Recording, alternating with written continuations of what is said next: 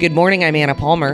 And I'm Jake Sherman. And welcome to the Daily Punch, brought to you by Punchbowl News. It's Wednesday, September 28th, 2022. Let's get into the mix. Here are your Washington headlines of the day. Number 1, the endgame on government funding. Number 2, Stock Act saga continues. And number 3, the latest in campaign ads. All right, Jake, let's get to it. The most pressing business of the week. Will the government continue to have funding? And it appears that we now know the story, although we probably knew it from the beginning, that there is going to be a government funding bill, and Senator Joe Manchin is out of luck when it comes to his permitting reform proposal. Yeah, well, first of all, thank you for holding down the fort for the last 2 days. It is now the Jewish year of 5783. There's no government funding bill in the Jewish calendar, so that's a good sign. So it comes in every year. Every year we get it. We're in 5783, which I just had to Google. So here we are. Okay, so this was the most predictable end to this saga.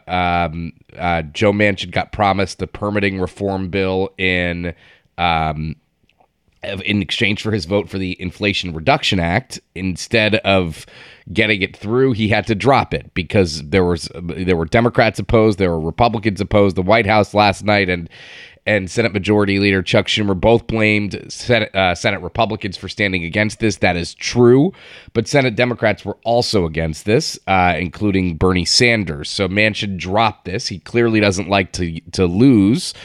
Who does like to lose? But a few practical implications here.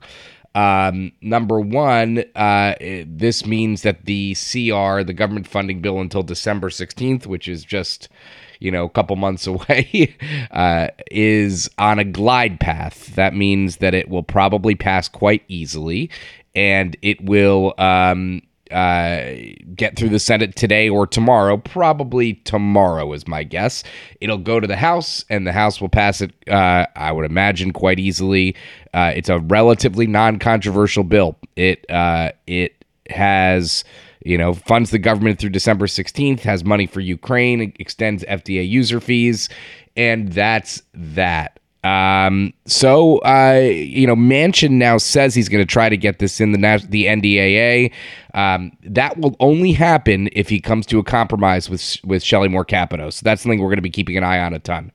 Hope springs eternal for Joe Manchin when it comes to permitting reform. I think it's just one of those things, Jake, honestly, where sometimes things aren't as complicated as people make them out. This always was going to be a hurdle. Republicans, not even on the substance of it, have been sore at Manchin since the Inflation Reduction Act passed.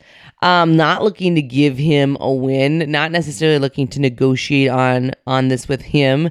It will be interesting to see if more time passes in the lame duck. Is there an opportunity to revisit this?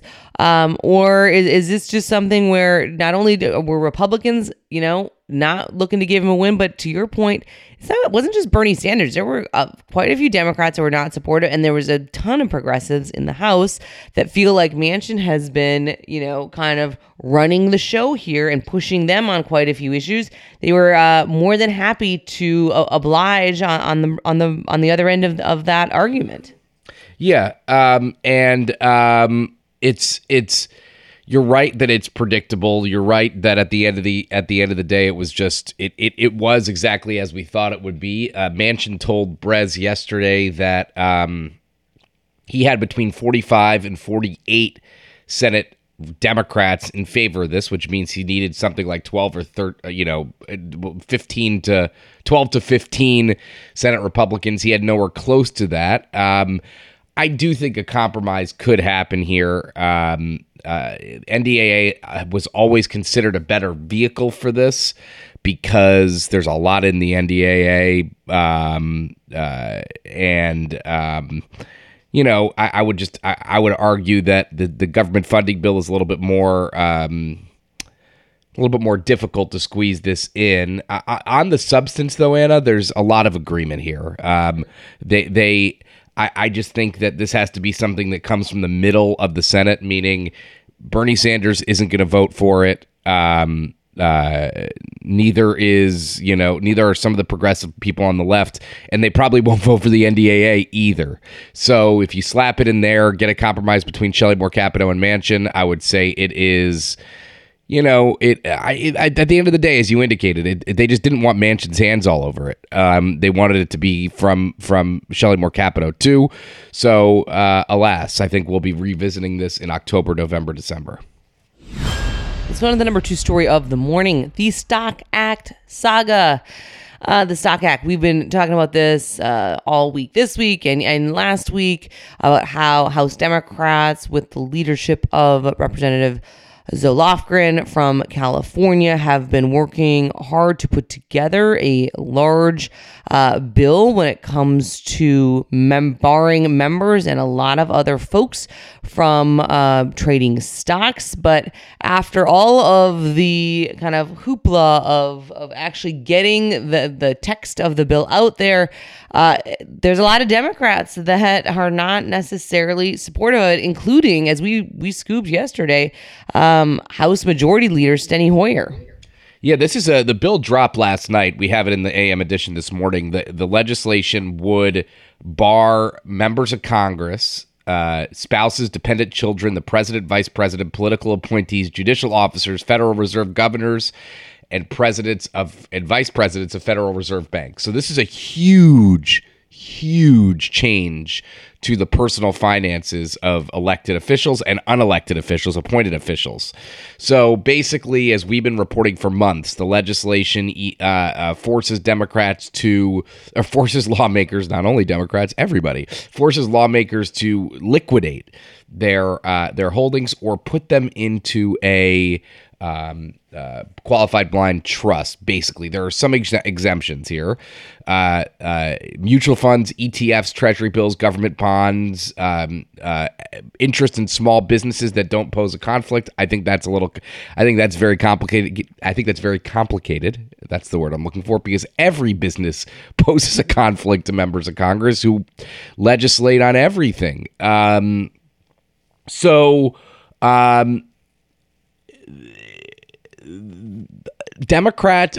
Both Democrats and Republicans are somewhat opposed to this. Stephanie Murphy told us yesterday she wanted more input. She says she would vote against it. She's retiring, but she would vote against it if it came to the floor.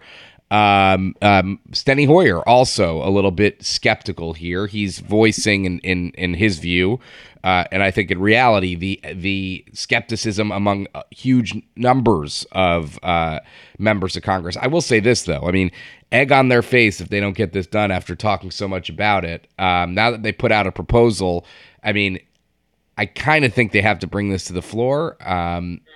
Maybe not. But I mean, listen, this is going to be, let's zoom out for a second, Anna. This is going to continue to be a problem. I mean, the spotlight is on members of Congress and judges and mostly members of Congress for, on what they do with their personal finances. I mean, we see examples all the time of members of Congress and their spouses trading stocks, which is legal now. It's permissible now, and they have to disclose it. But I just think this is not going away. And as soon as they could, and by the way, if Republicans take the majority here in, whatever it is, 40-something days, why let them have maybe they do this, maybe they don't do this, if they're in the majority. But I mean, why give them the high ground? Yeah, but first of all, I mean, yes and no. I think to your point, this is always, it sounds good, right? It's a great talking point, and a lot more Democrats and a lot more Republicans have gotten religion when it comes to the fact that they believe that this needs to be regulated. But it's a lot more complicated. They chose to do a very wide ranging bill, right? It wasn't as if they were trying to come in with a real surgical approach where, let's do a little bit and see how it goes. This is very wide ranging.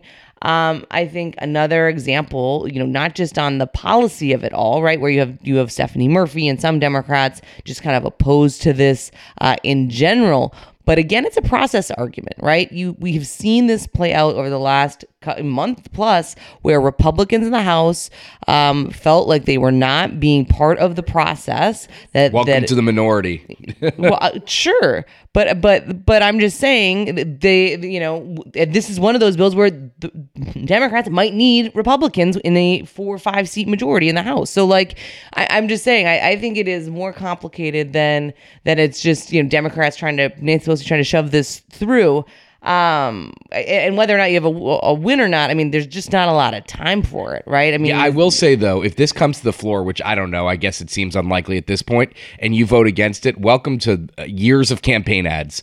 Congresswoman X or Congressman X or Senator X, voted against banning members of Congress from insider trading. Sure. They will make huge political hay out of this.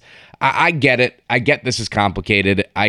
There are really good arguments to be made against this, which is it will discourage, in many people's view, good people from running for office, because if they have to liquidate their portfolio, or that's not an attractive proposition.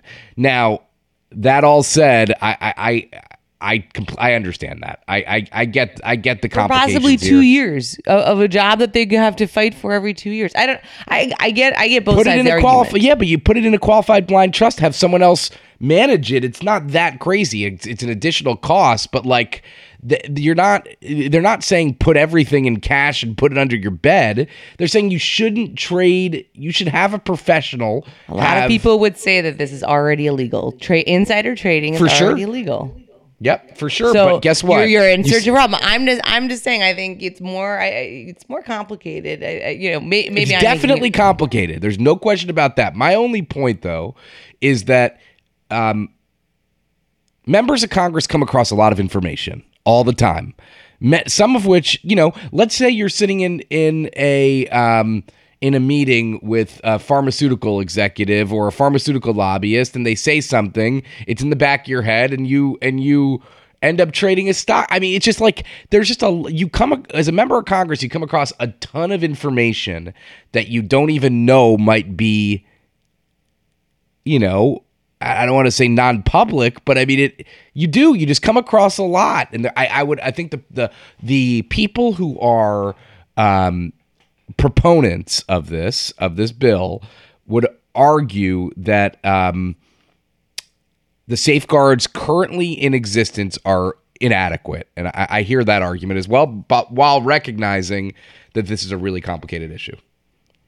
Well, we will live to talk about it another day, I am sure. I'm sure we will. Let's move on to the number 3 story of the morning. A look around the campaign ad front. Somos PAC launching a 7-figure digital ad by boosting Senator Catherine Cortez Masto, the Democrat from Nevada, in her competitive re-election campaign. This ad is looking at Cortez Masto as an advocate for Nevada's small businesses, who is quote unquote good for workers.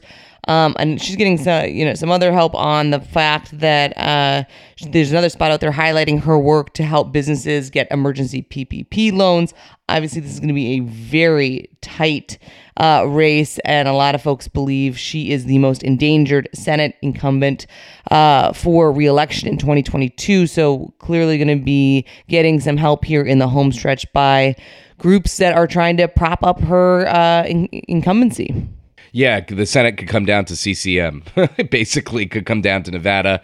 That's not an overstatement. But if things continue as they look now, the entire Senate majority could come down to her seat. So we'll see a lot more spending in Nevada. And as John Ralston says, we matter, and Nevada does matter right now. All right. Just a quick reminder to check out our events hub at punchbowl.news. We've got 3 events this month in October. We are going to be talking to Representative French Hill, the Republican from Arkansas. Jake and I will be down in Miami talking to Miami Mayor Francis Suarez, as well as Senator Marsha Blackburn, rounding out the month. It is going to be a jam-packed month full of events for us. With that, thanks so much for listening. Leave us a rating and review. It's the best place for folks to find out about us. You can also subscribe to our free morning newsletter at punchbowl.news. Have a great day and stay safe.